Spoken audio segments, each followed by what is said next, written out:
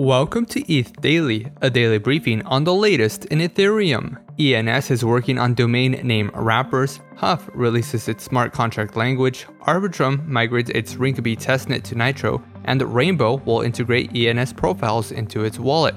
All this and more from ETH Daily starts right now.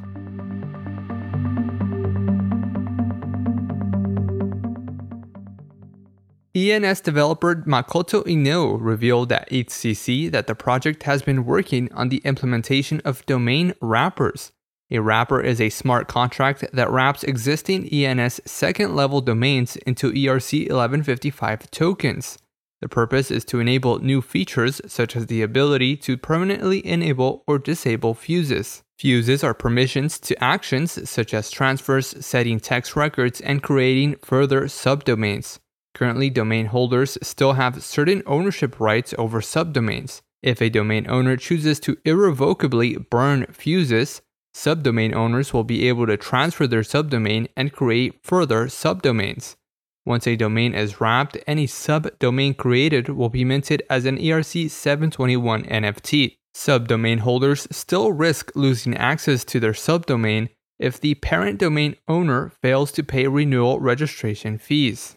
Huff announced the release of its gas-optimized smart contract language for the EVM. Huff is a low-level assembly-like language that exposes the programming stack. Developers can program directly in EVM machine code, manually manipulate code, and embed lookup tables directly into contract bytecode.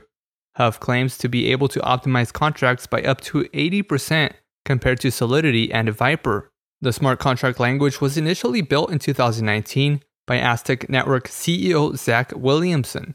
Pentagon.xyz developer Chet Jadeja later began working on developing the language independently, with the Huff team announcing its public release today.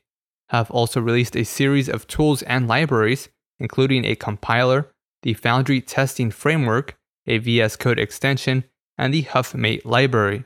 VeeFriends, the 10K NFT project by entrepreneur Gary Vaynerchuk, has raised $50 million in a funding round led by A16Z. VeeFriends said it will use the funds to further build the future IP of the 283 VeeFriends characters. This includes hiring creative and technical talent. VeeFriends IP includes simple, hand-drawn cartoon characters drawn by Vaynerchuk himself. Since launching in May 2021, the NFT project has generated more than 200 ETH in volume from primary and secondary sales. The project provides NFT holders with access to in-person events such as VeeCon. Vaynerchuk also sold 5 NFTs for $1.2 million in a Christie's auction last October. Off-Chain Labs successfully migrated its Arbitrum 1 Rinkeby testnet to Arbitrum Nitro. The transition allowed projects on Arbitrum 1 to experience the migration in preparation for Nitro mainnet. Nitro is a new iteration of Arbitrum 1 that promises faster and cheaper transactions by running interactive fraud proofs over WASM code. Off-Chain Labs will eventually deprecate the Rinkeby Nitro testnet, as the Ethereum Foundation announced that it will only be maintaining Goerli and Sepolia testnets post-merge. The Arbitrum Goerli testnet will remain as the long-term testnet. Arbitrum Nitro will be launched to mainnet a few weeks after a successful testnet migration. And lastly, Rainbow is working on integrating ENS profiles into its mobile Ethereum wallet. The new integration will allow users to register an ENS.ETH domain name directly within Rainbow. Users will also be able to set ENS records within the app, view profiles, and search for .ETH domains.